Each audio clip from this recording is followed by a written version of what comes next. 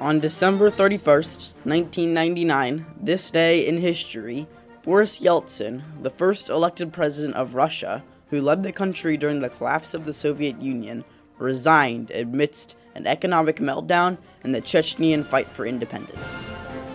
In 1985, Mikhail Gorbachev became head of the Communist Party and effectively the leader of the Soviet Union.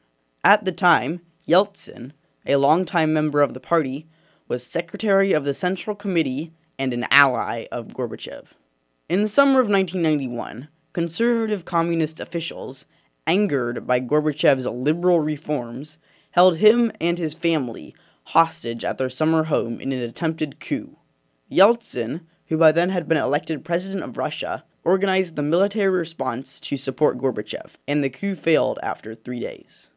With continued demands for independence, presidents of Ukraine and other Soviet republics met with Yeltsin on December 8, 1991, to discuss their independence and the formal dissolution of the Soviet Union.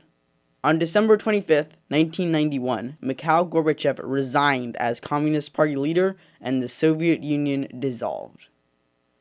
With the Communist Party no longer in control, Yeltsin instituted economic reforms, primarily privatizing industry.